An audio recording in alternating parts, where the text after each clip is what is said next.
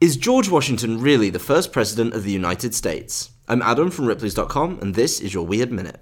While we all might think of George Washington as the very first president of the United States, there are in fact 14 people who served as American presidents before him. While it's well known that America declared independence in 1776, the Continental Army didn't win the Revolutionary War until 1783, and George Washington wasn't inaugurated as president until 1789. Washington is only the first president of the United States under the Constitution written in 1787.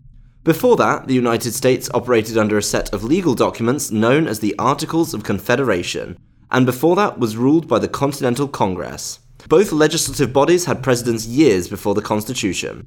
These presidencies were not paid and had very little power, which even led some people to turn them down, but nevertheless they presided over policymaking. Peyton Randolph was the first president of the Continental Congress, but his title could be debated, since then it was not an officially new government. John Hanson was the first president under the US's first government, the Articles of Confederation, but his successor, Elias Boudinot, presided over victory at Yorktown and the Treaty of Paris, recognizing the US as a sovereign state. For more strange stories, visit Ripley's.com, rate the Weird Minute if you haven't already, and tune in tomorrow for another Minute of Odd.